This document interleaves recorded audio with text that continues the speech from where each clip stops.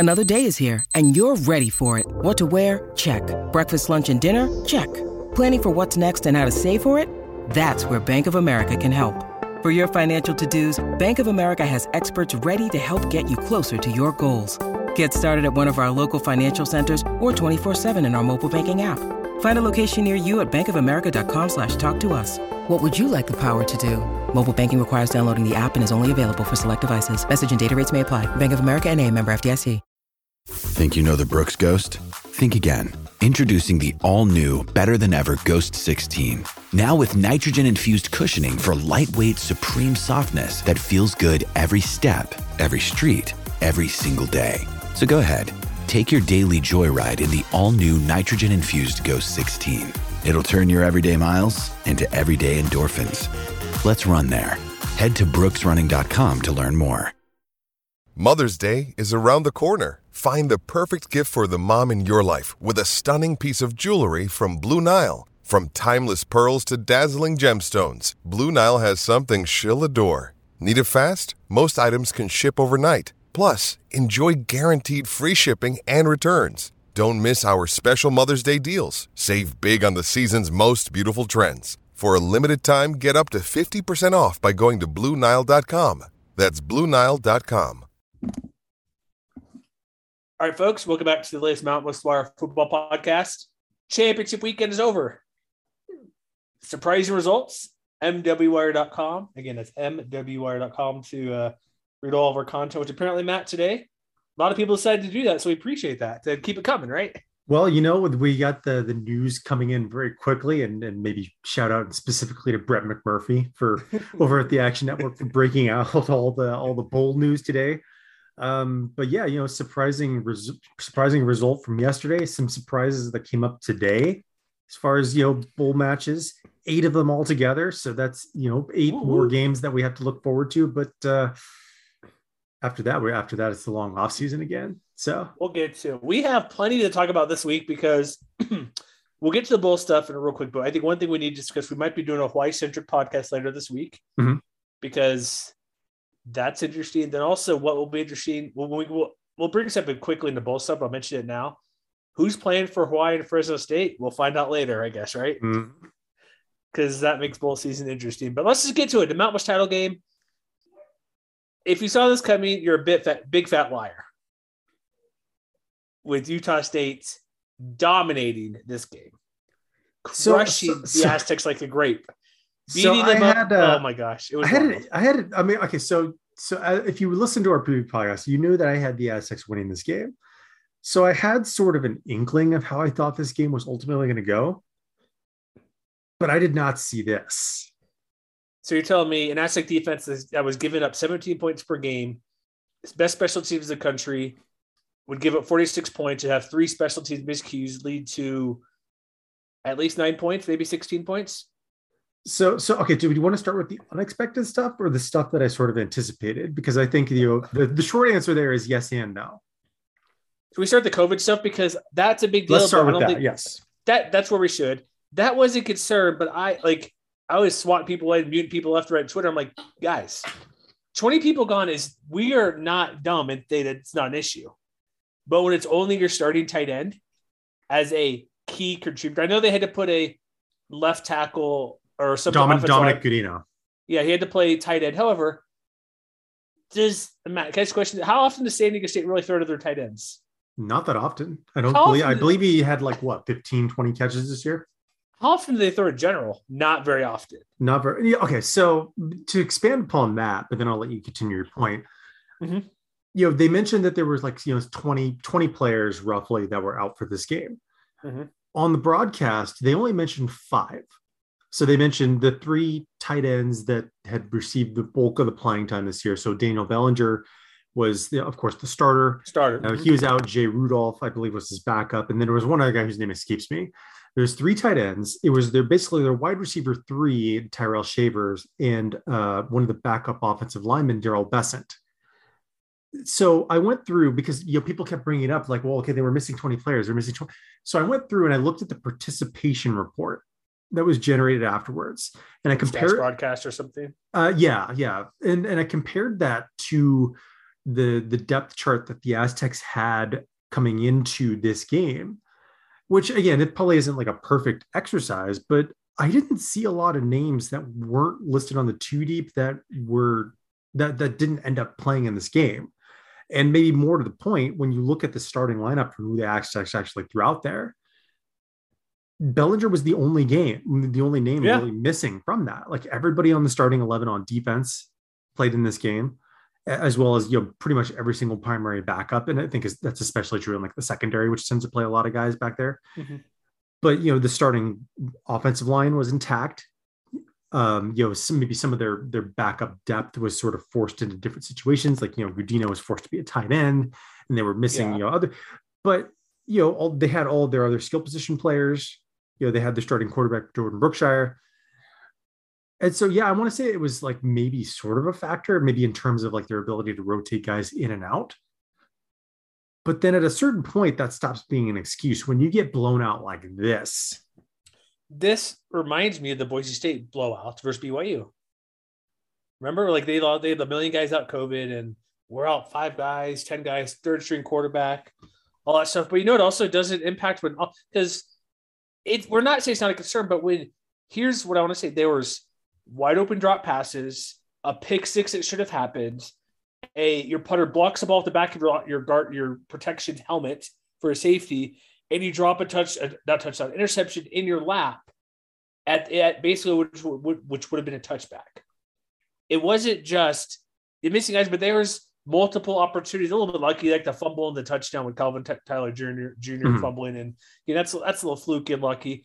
But at least 3 to 5 plays, at least 2 on defense. One was a pitch. Was it Trent Thompson who should have that pick six went right through his hands? One of them. What was he responsible for the one that fell off his knees in the end zone too? Essentially. So if we're going to take this in chronological order, I just remember what I saw because as you know, my internet was an issue during the first half, so I was so to take it in chronological order. So Thompson did have the first one. It was in the first quarter. Yeah, and it was right after, and maybe more to the point, where you sit where to my point of view, like at some point the COVID stops being an excuse and sort of takes away credit from what Utah State was able to do. It was scoreless in the first quarter. Both teams were playing good defense and not great offense. And here's the thing, one of the very first turning points in this game was on that 4th and 1 at the Utah State 12. Mm-hmm.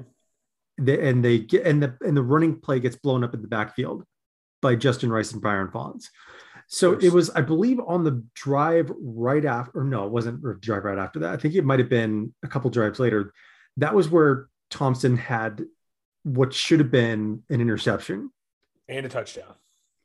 Yeah, he would have taken that back for 6 because it was a pretty dangerous throw that Bonner had. But then beyond that, they weren't able to, neither side was able to get anything going. But at a certain point, like I said, you have to start giving the Utah State defense credit for that, because one thing that became apparent pretty early in this game is that the Aztecs had a lot of trouble converting on third downs in this game. They're like 0 for 9 or something. They were 1 for 11 overall.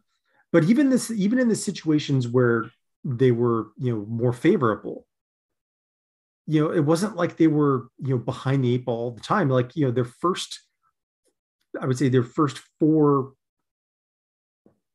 or 5 third down situations was 3rd and 5, 3rd and 8, 3rd and 3, 3rd and 7. So like not impossible situations. 3rd and 8, tricky, but still not impossible, like you said. Like the third down distance between these two teams on average was not totally different. For the Aztecs, they were facing basically 3rd and 7.5 on average. Utah State was 3rd and 6.5. So it wasn't like Utah State was tilting short every time. It wasn't like they were tilting those situations in their favor a lot. But even when they did, Utah State found more ways to take advantage of it, like in 3rd and short in particular. So 4 yards or fewer. San Diego State was only 1 of 3. Utah State was 4 of 6. Like that right there is a huge difference. But and then beyond that, there's also like 3. Look at me 3 and out say it too. Like not just not converting third downs, but not even. Well, that's part of it. But a million 3 and outs, or there's stuff like that. I get all lines up, but they were not having any extensive drive, which it doesn't matter how good your defense is. Yeah, other than the turnover on burned, downs, I think it was 3 of their first 4 drives ended with 3 and outs. Should they have gone for a field goal on that possession early on? When it was 0-0, their third drive of the game, they barely moved the ball. They finally have a good drive, and then they go for it and don't get in. No, because and this was this goes back. I like aggressive, but I'm just figuring at that point there's no point. Just put a couple of drives, get something on the board. No, because and you know why? Because I think at that point you're saying if we get points for our defense, we trust our defense to be able to hold up. And so, those are exactly the type of situations that I was talking about, I think, most explicitly when it came to Utah State in our preview. It was how aggressive Anderson would be. Yeah, because they had proven to be the more aggressive team just throughout the season in 4th down situations. And so, in that situation where it's, 4th and 1 at the 12, all you need is 1 yard to get a first down. Yeah. I mean, I think if I'm San Diego State, I trust my, what I think I do best, that running game, to be able to get it done. It's just, Utah State went in and made a good defensive play. Yeah. But it's just, but after that, though, then you started seeing some of the other cracks that you mentioned earlier. You mentioned the special teams lapses that ultimately came up. But to me, it was more the penalty trouble. Oh, geez. That the Aztecs started getting into. I stopped counting to how many 15-yarders they had. I remember at least 4 they had 9 for 120. They had freaking Matt Araiza had a personal foul against them. Geez, I don't know. I know they had 9 for 120. Do you know how many 15-yarders? There's at least 4. They had 5 of them altogether, plus a 15-yard pass interference penalty on offense. Well, I've had 15 in general, but a lot. Hurts you bad. And maybe you can make the case, as I think some Aztec fans were, that some of those were maybe a little more ticky-tack. Because one on Cameron Thomas wasn't hard, but it was just he took too many. Like, it wasn't like a brutal hit. Is that he took too many steps and pushed him over. So it wasn't a hard foul. It's just you can't take that many steps and push. That would go against anybody. Like even if it was a running back, a pass was high, like a swing pass, way too high, 1, 2, 3, and knock him over. That could be a personal foul tail for like a late hit. Yeah, so it was specifically. So it was that first scoring drive that Utah State had where it was, I don't want to say it was like flipping a switch, but it was like you could tell something in the game had changed, because that was where Araiza had the very first punt blocked. It was 4th and 13 at their own 26-yard line. Yeah. Reese Jarvis gets in to block that punt. Very next drive, they have the personal foul penalty on Patrick McMorris where he hits Calvin Tyler Jr. out of bounds on a short swing pass. Yeah, it's like, come on, man, jeez. The 3 plays later, they complete a 5-yard touchdown to Derek Wright. And so, at that point, you're basically giving up free real estate. It wasn't like Utah State needed the help in order to kind of get things moving. They had they got one big play in that first quarter, but other than that, they were relatively quiet. They weren't necessarily getting as many chunk plays as I think they were hoping to. And it wasn't for lack of trying either.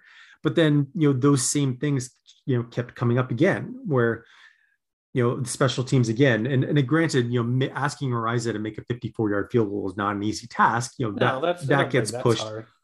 Yeah. But then again, the very next drive, Utah State goes down. They have another roughing the passer penalty. That's the one you mentioned on Cameron Thomas. Mm-hmm.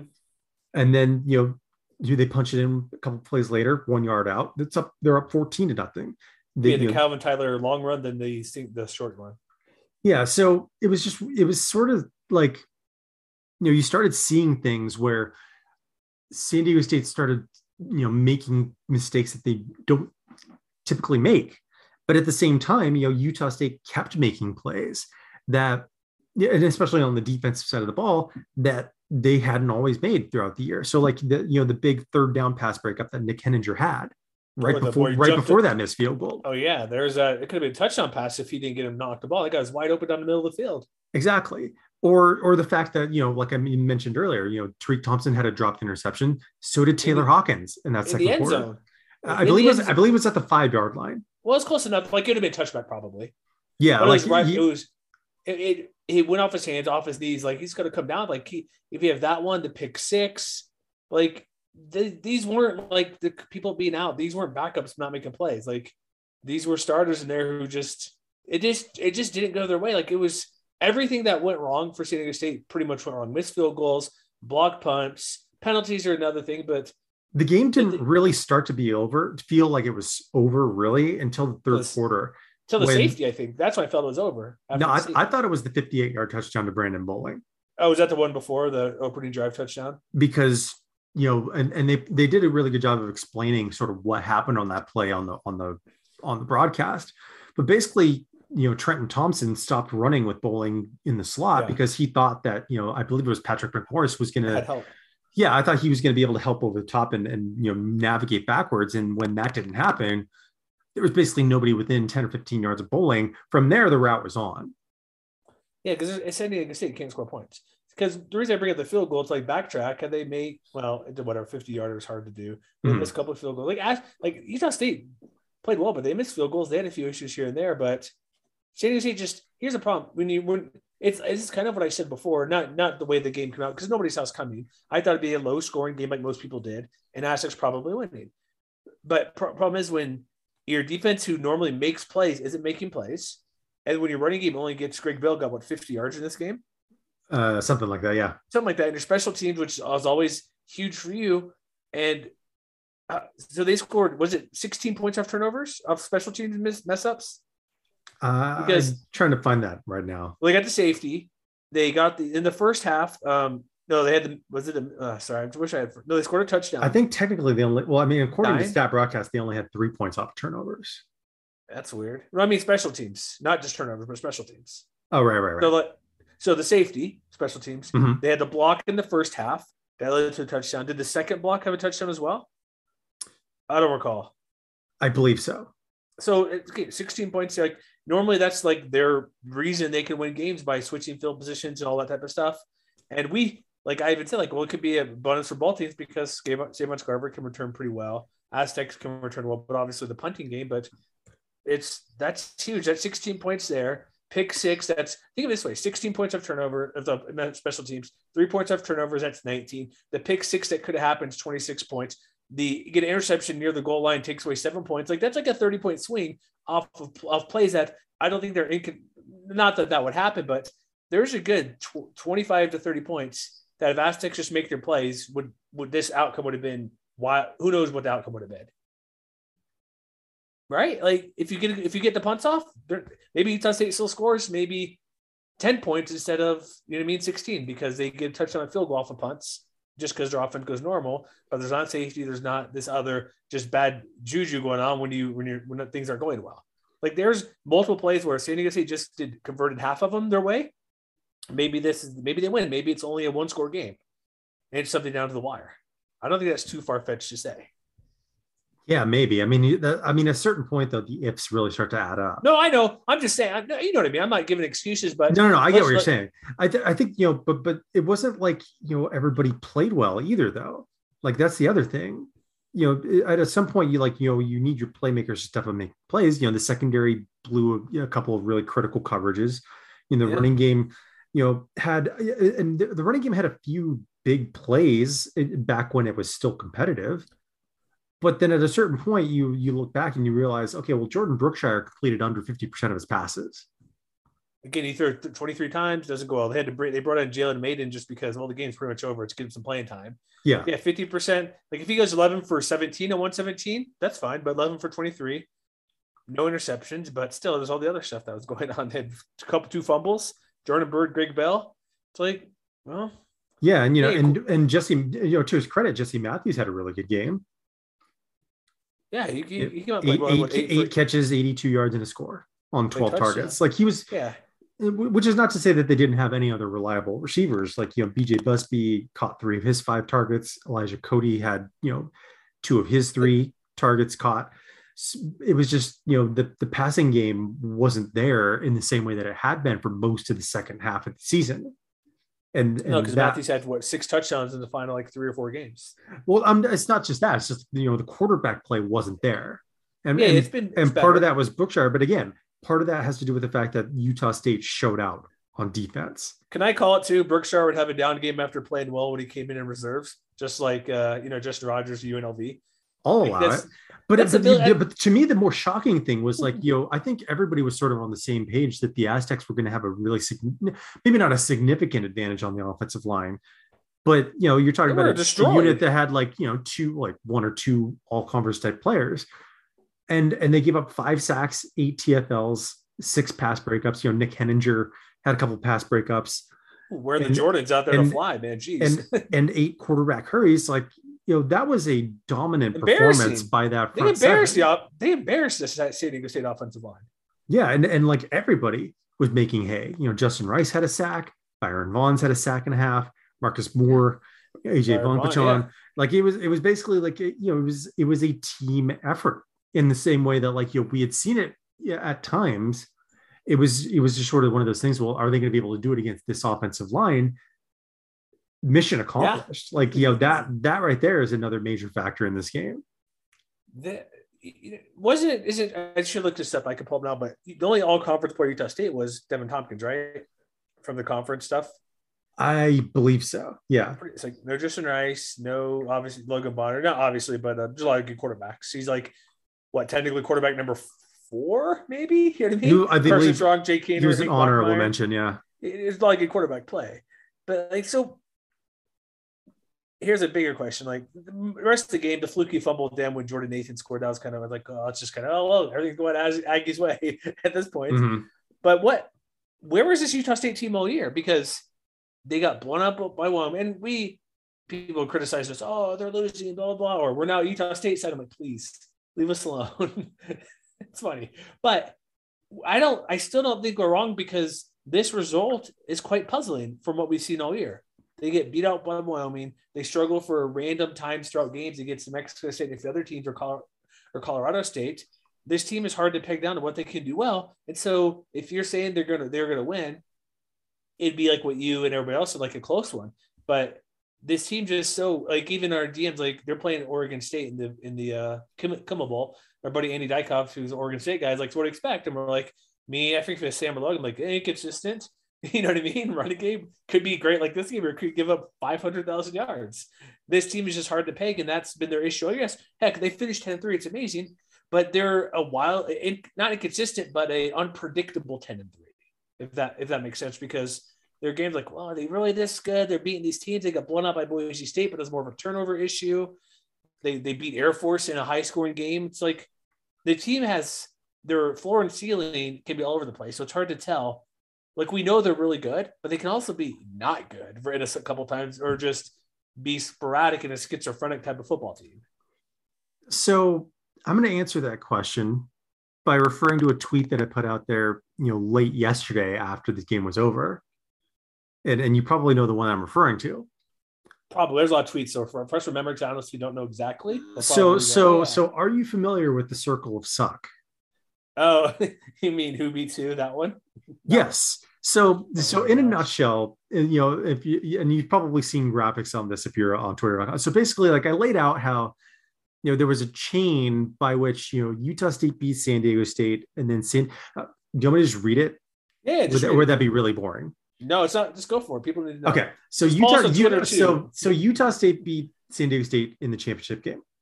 Mm-hmm. San Diego State beat Air Force. Air Force beat UNLV. UNLV beat New Mexico. New Mexico beat Wyoming. Mm-hmm. Wyoming beat Colorado State. Colorado State beat San Jose State. San Jose State beat Hawaii. Hawaii beat Fresno State. Fresno State beat Nevada. Nevada beat Boise State. And Boise State beat Utah State. Yeah. So that's a long way of saying that it is very hard in a small sample size like a college football season to be consistent from week to week, unless you're like an elite, unless you're like an Alabama or something like that. Every team in the Mountain West this year had at least one clunker.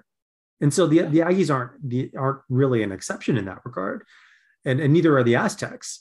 And so, I think the bigger, maybe to kind of narrow the focus a little bit, in my opinion, it was always about how much was the defense going to be able to catch up to this offense. And what you started seeing, especially later in the year, is that defense was really starting to pick it up. And so and I know that we put out the SP Plus rankings, week after week. And to me, that's where the biggest area of improvement on this team is just their ability to get into the backfield, create havoc, force turnovers, create mistakes like that. We weren't really seeing as much of that in the first half of the year, which is why you ended up like with games like the Air Force game where, they bent a lot. But again, they found ways to, create turnovers and make plays when it counted. And as the season progressed, you started seeing more of just like, not necessarily being fortunate, but just being good. And that's exactly what they were in this game, is they were just dominant on all fronts. When you need mealtime inspiration, it's worth shopping Kroger, where you'll find over 30,000 mouth-watering choices that excite your inner foodie. And no matter what tasty choice you make, you'll enjoy our everyday low prices, plus extra ways to save, like digital coupons worth over $600 each week. You can also save up to $1 off per gallon at the pump with fuel points. More savings and more inspiring flavors make shopping Kroger worth it every time. Kroger, fresh for everyone. Fuel restrictions apply. I know they can't be down every game. It's just, it's like if you're listening to Solid Verbal, it's like Winter Clunkers, and they won quite a few of them. And 10-3 is 10-3. But then again, there's not necessarily a luck factor or. But I would also say too that they're good too. They're also a good team. But there were other instances that we really overlooked, I think, with regards to this team too. Like I can't remember if I mentioned it on the preview podcast or not. But we coming into this game, they had the best red zone defense in the entire Mountain West. In terms of their ability to keep opponents from scoring touchdowns, they were under 50% going into this game. San Diego State was 3 of 5 in the red zone. We talked about that, the 4th and 1 stop at the Utah State 12, but the one touchdown they scored was when the game was already well out of reach anyway. They forced a couple fumbles. They forced. They did their job on all fronts, and some of those, in some of those ways they had been doing it all season long. And in other ways, it was just a matter of sort of polishing off the rough edges and, being a complete unit. And honestly, that's a credit to the defensive coordinator, Ephraim Banda, and as well as, everybody on that unit, because, and again, this was something else they pointed out on the podcast, like they brought in all of these pieces from other programs and got them to play like this on a big stage, less than, months later. It's a really remarkable. I'm not even going to call it a turnaround. It's just like a remarkable culmination of what this team set out to do. Is this may be an off-season to talk about, but they are the most improbable Mountain West champion, as far as I can remember. The only thing that would have been closer is had that 3-way tie year to Mexico went to the title game and won. That was New Mexico, Boise, and Wyoming. That 3-way tie, and Air Force, I believe. Was that the year? Was that the year they all won 10 games? Something like that, where there's like a 3-way tie. This, like, improbable, just like you mentioned. But again, who knows if there's new people listening or whatnot, but Utah State literally quit last year and didn't play their final game of the year with one game.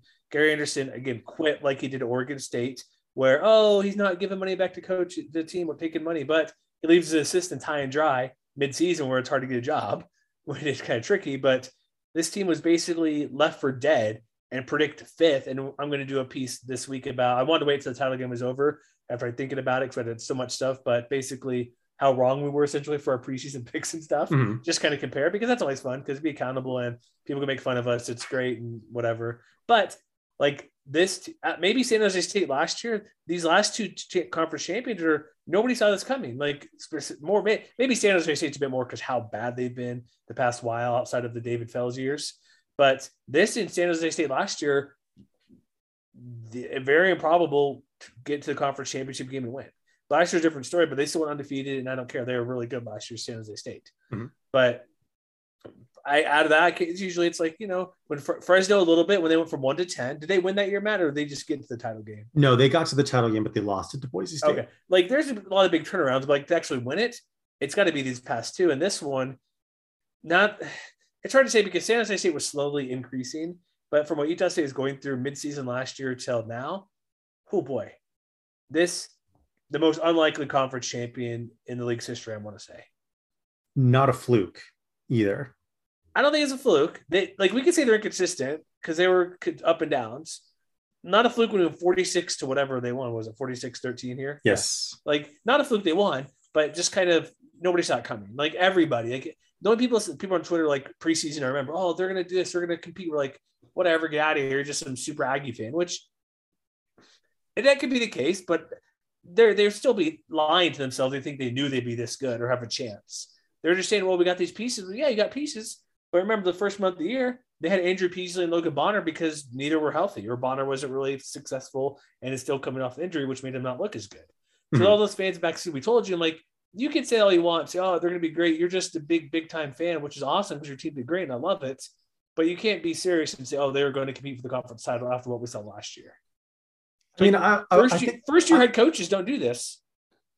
Not typically, not always. And so that's why it's very surprising. I'm interested in sort of the lasting impact of how they built this team and maybe, how they executed their game plans, because, we didn't really talk about it in terms of like how they attacked the Aztecs in this game. But one thing that stood out to me was just like how, I don't know if brazen is the right term for it, but like, we knew coming into this game that, San Diego State's ability to defend the pass was probably like one of the things that they did best. Right. And Utah State came out swinging, and going deep. It wasn't Devin Tompkins either. No. And I feel very vindicated for pointing out Brandon Bowling in the preview podcast.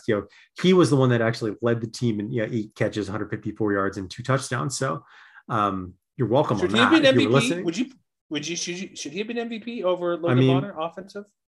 I mean, I can understand why they gave it to Logan Bonner because he did have a great game. And he had a great game because he was not afraid to attack the Aztecs down the field. And a lot of that had to do with the fact that they gave him time to hold up, even though he did take a few hits, got up slow once or twice. I think he had a banged up non-throwing wrist at some point. Yeah, but he took shots and then just kept a couple on swinging that were just inches overthrown too, 1 or 2 like. A couple that were just could have been caught, but just a little bit far. And then they were he was at like rolling out to the left hash mark, but then throwing to someone out on the right sideline or something like that. It was like, wow, okay, he's really going for it. Totally. But then they went for it on 4th down themselves a couple times, converted both times.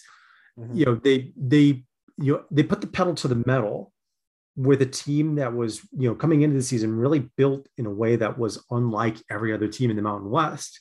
With all the transfers. And so I'm really interested to see if other teams in the Mountain West or maybe across the Group of 5 look at what they've been able to accomplish in Logan and be like, well, okay, can we do that? Why do you think they did that? Because I'm not sure, because Devin Tompkins wasn't great last year. It was like nothing like this. They brought in a transfer quarterback, new coach, transfer defense. A lot of these guys are still on here's the thing too, that's interesting. A lot of the guys are on the team last year. Like it wasn't bringing in 20 new transfers. Yeah, like they didn't convince everybody to come back, but they did convince a lot of guys to come back. But guys, like new guys, like who, like maybe I'm shooting from hip here. I should probably know, but new guys, like brand new transfers. What, Justin Rice and Logan Bonner?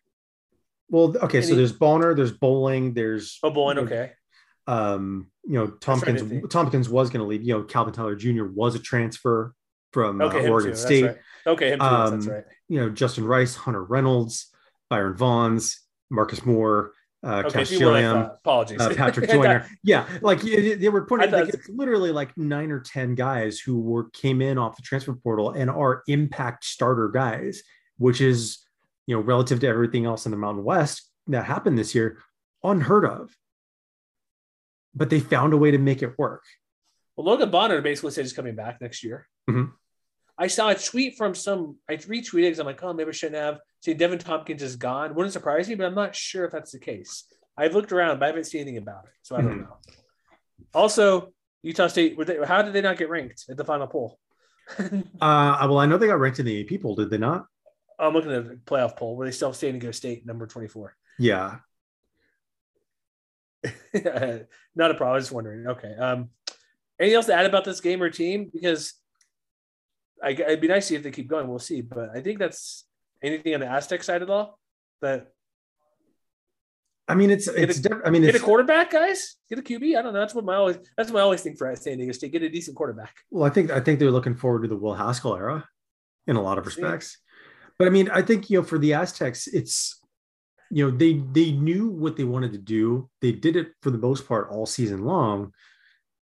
And I mean, I don't really see that, they're going to radically overhaul their offensive philosophy in particular going into the next year. they'll obviously have one more chance to kind of prove it on the field, in a couple of weeks.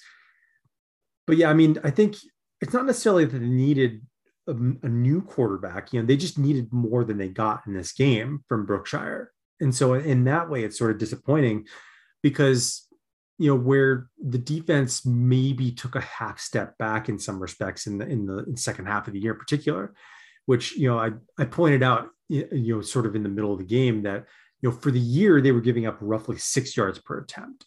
But in November, that average crept up to about 7 yards per attempt. So they were getting pushed a little more often and they were giving up a few more completions per game. I think it was in those 4 November games, they were giving up 60% of completions as well, which is, I believe, if my math is correct, is pretty much what Bonner was able to accomplish in this game, 29 of 42. And so I think, their future is still relatively bright. I think, the game plan is still in place. What they want to do is still in place. Maybe they were ahead of schedule. Maybe they were a little bit fortunate to, in the same way that Utah State was, to win so many close games. But I don't necessarily think that means they're going to take like a huge step back or regress all the way to the mean or beyond it going into 2022. Obviously they're going to be losing maybe some impact guys like Cameron Thomas if he decides to leave early for the NFL.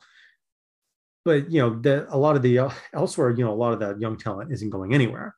Like Jaden Armstead could step into the breach at running back and be part of that committee. Like Noah Tumblin is going to be back. Noah Avenger is going to be back. CJ Baskerville, who, another guy I pointed out, he had 2 pass breakups in that game. So, I mean, I think they're going to be fine. Obviously, it's not the result they wanted, but I don't necessarily think they're going to necessarily not be a contender going into the near future either. Yeah, they're going to be fine. It's just, it's always the thing with San Diego State. It's what they are. Again, this title game, I'm not going to say everything went right for Utah State and everything went wrong for San Diego State, but it's almost like 85%. It was pretty close. It was pretty close. I'm just saying, like, who expects 3 special teams issues, like drop passes? This is arguably the worst game San Diego State played all year. The worst game they played all year. And Utah State, this is their best game all year. So Utah State showed up to play. San Diego State, not say they didn't show up to play, but results speak for themselves. But you know what? They both get to go bowling. Bowl time. Good move. All right. So here we go. We're wrapping up here because we're on a time crunch here, about 15 minutes. Not a ton to talk about, but 8 bowl games because, is the new bowl game called the Frisco Classic? Is that really the name of it? I believe, what was it? The Frisco Football Classic is what it's officially called. I think it was CBS Sports who called it the Mystery Meat Bowl. Sure, why not? But I like how they call it a classic, even though it was literally made about a week ago. Totally. So we have 8 teams going bowling because the reason we're bringing that bowl game because they want everybody to go bowling because I think it would have been Ball State would have been left out. Yeah, it was either Ball State or Miami of Ohio. One of the MAC teams. Unfortunately, so we have 8 teams going bowling. Hawaii stays home, which is fine. Let me ask you a quick question. How does the Arizona Bowl get picked number 2? Weren't they like the worst bowl position years ago? I didn't know that there was a set hierarchy. Me neither, but BJ Rain said they got the second pick. Yeah, he had mentioned that. Andy Evelos mentioned that in the conference call. I'm not sure how that works. So here's the bowl matchup. We have, I should pull up our article here. Everybody read it. So we have, is the PUBG a new name for the New Mexico Bowl? I believe it is a brand new sponsor. I was looking at it days ago. It was simply the New Mexico Bowl. Now it is is it PUBG or is it just PUBG? I have no idea. It's PUBG. Okay. Makes more sense. It's a like Fortnite kind of game. That makes sense. Is that the underground battleground or whatever? Yes. It's So like here's what sucks. Hey, it's like Fortnite. What is it? PUBG. It's like Fortnite. So Fortnite gets extra pump with it too. Gotcha. I mention that every time. I've played it a little bit on just here and there. Okay. Yeah, New Mexico, Fresno State versus UTEP, which is some awesome. Dan and Dimmel got the Miners to a 7-5 record. Weren't they 5-0 at one point? I believe. Yeah, pretty good. This may sound dumb, but were Fresno State and UTEP in the WAC together? Yes, they were. Point? Last time they played was in 2004, the year before UTEP left for Conference USA. So was Fresno State part of obviously the 16-team WAC? Yeah. Okay, this is really dumb. They were in the WAC together into the 2000s. Yeah. How far back was Fresno State in the WAC? I want to say were they in the Big West before? I want to say they were like Yeah, I believe so. Because I remember like into like the mid 90s, I think they were the Big West. Okay, I just for some reason I'm like Fresno State was in the WAC, but they weren't there for like they weren't playing BYU and Utah and Wyoming all the time. That's what I remember. No, like, okay. So that game, we'll get to those games later. We'll just kind of briefly go through these because we're going to go quickly. The one thing about this game is no coach. Who all left to go to Washington? Is it currently just officially Kellen DeBoer, or did offensive coordinator go? Anybody else follow him along up there? Do we know yet? So I can't recall if any of those moves have been made official, but there were roughly 4 or 5 coaches who were going to be following DeBoer to Seattle. So right now the interim coach is Lee Marks, the running backs coach. Although I did note earlier today that William Inge, the defensive coordinator, did tweet about Fresno State's upcoming bowl game. So I took that to mean that he would at least stick around for that. Why don't they just have Jeff Tedford coach, because he's going to be the head coach in like a week? Well, we'll wait and see. Paul Bob Stoops, come on, Barry Alvarez. Okay. Why not? That'll be a fun. The reason it'll be an interesting game because I don't know who's going to win because no quarterback. Also, is Jalen Cropper still on the team because Jake Hayner's going to Washington right now? He is, yeah. Well. So we'll see how that goes. That's a pretty big deal. But if not, here's the thing: if not, let's see the future week 1. You know what I mean, or bowl game number 1 or whatever it is. So we have that game. We have the Jimmy Kimmel Bowl. Who is he? What's he doing at the bowl game? He tweeted some snarky comment with Utah State playing Oregon State. Yeah, he was giving permission for them to do battle, and then said, "May God help us all." Exactly. Is he gonna be like the coin toss guy? What's he gonna do? He better show up during the game at some point, right? I'm sure he will. So we have them playing Oregon State, who has turned around. They did beat Utah somehow, which still perplexes me. They beat Hawaii in non-conference play too. That's true. They beat Hawaii as well. Hey, Calvin Tyler Jr. gets to face his old team. So that's true. It's also the Gary Anderson Bowl. You're burying the lead. The Gary. Okay, have we tweeted it out yet? Because that's a pretty good thing to do. So I mentioned that in the article when I posted it. Okay, I didn't think about that. Yeah, Gary Anderson. Or I even mentioned it earlier in the recap. The game Oregon State and Utah State, him leaving them high and dry. It's an ABC game, so it's the first bowl weekend, December 18th. I believe these are all chronological order we're going through. So we got the Idaho Bowl, Wyoming, Kent State. So you got to play a MAC team. A lot of MAC. As somebody put on Twitter, Matt, this should be the MAC Mountain West Challenge bowl season edition. Exactly. Kent State 7-6. Did anybody in the Mountain West play Kent State this year? I'm trying. I think no, they did not. Did. Okay, I'm thinking. Okay, and now you end up with the conference title, so that gives Wyoming some pretty good credit being 2 conference champions. Yes, that's true. So good for them. So they're made the official Mountain West American Conference champions. Also, it should be noted, defensive line coach for Wyoming is going to Washington State for the same position. That was announced today. Oh, yeah. So is Nevada's defensive coordinator Brian Ward. Sorry, yeah, Nevada defensive coordinator as well. Yes, and I think was the Nevada D-line coach going as well somewhere. I didn't see that, but I saw that Ward was leaving. Maybe. Oh shoot, maybe I misplaced the article on the update for the coaching check. I'll have to check on that. That's what I meant to say, but he's gone. The Frisco Bowl, San Diego State versus UTSA. Dude, 12-1 UTSA. That's pretty good. Conference USA champions. Champion. They crushed Western Kentucky. This will be 11-2, 12-1. This will be an underrated bowl game to watch. It's on, obviously, ESPN. It's a 6:30 local kick, Central Time. It doesn't say the date here. Maybe I should look at the article, not the Mountain West article on the website. But I apologize. I just had that open here. I'm like, I'll just click on it. So, but they'll be an interesting game. The Roadrunners score a lot of points. We'll see if Aztecs get things going, right? By then. Hawaii plays Memphis, which I want to say Memphis is a pretty good team, but only 6-6, Matt. They were pretty average this year. So also Hawaii, this is another big thing. We're going to try to do a podcast with RJ Hollis this week to discuss about all the Hawaii craziness and our buddy Scott as well. They've lost their starting cornerback, Chevron Cordero, D.D. Hunter. Anybody else? I know there's a lot more guys, I think. He's not in the transfer portal, but Aaron Cephas is no longer on the roster. Okay. They've also lost Cameron Lockridge to the transfer portal, one of their starting cornerbacks. So yeah, the exodus, at least for right now, is still ongoing. Okay. And we'll wrap up real quick. The Quick Lane Bowl in Nevada versus Western Michigan going out in Detroit, which will be interesting because Western Michigan will have sort of a home field advantage or maybe home fans. And first time a Mountain West team is playing in that bowl too. Interesting. Okay. Also, it's a freaking 11 a.m. Eastern kickoff. Oh boy. That's gonna be an adventure. Yeah, that's what day is that? That's on December 27th, a Monday. So I guess sure, why not? Curse's break, watch it. Carson Strong, Romeo Dub. This will be. We'll say this game. This will be a pretty game. We'll dive into these deeper. We're just kind of hustling through here because we got to go. First Responders Bowl, which was kind of a surprise that this happened. Air Force versus Louisville, which is good. get to play a team from the ACC. So it's a mid-afternoon game, and Air Force has won a couple bowl games. They're back-to-back. They have been to 11 bowl games under Troy Calhoun, so there's that. Yes. And this will be obviously the first time they play Louisville, and it'll be it's always fun in bowl games when Air Force plays a random team who never sees a triple option. However, the Louisville plays Georgia Tech. I don't know if they played them this year, but they're in the ACC. So there'll be a touch. Tech doesn't run the triple option anymore, though. Last year. But Scott Satterfield, the Louisville head coach, did coach in the Sun Belt for a time, where he got to face off with Georgia Southern. So he's at least passingly familiar with the triple option. Sorry, I forgot Georgia Tech changed, but okay, there's some familiarity there. But it's also always fun to see. It's like, we're doing what defense or offense? We have to do. What do they do? What's a fullback, coach? Can you tell me what that is? And the final bowl game is the bowl game. The Arizona Bowl. 100%. Arizona's bowl, Boise State, Central Michigan. Andy Avalos is trying to make an 8-5 record out of the Boise State team, playing a pretty good 8-4 Central Michigan team. It's a New Year's Eve game, which means nobody's going to watch, which there is a free way to watch this game, but I'm not going to watch it. I'm just telling you right now, guys. I don't care.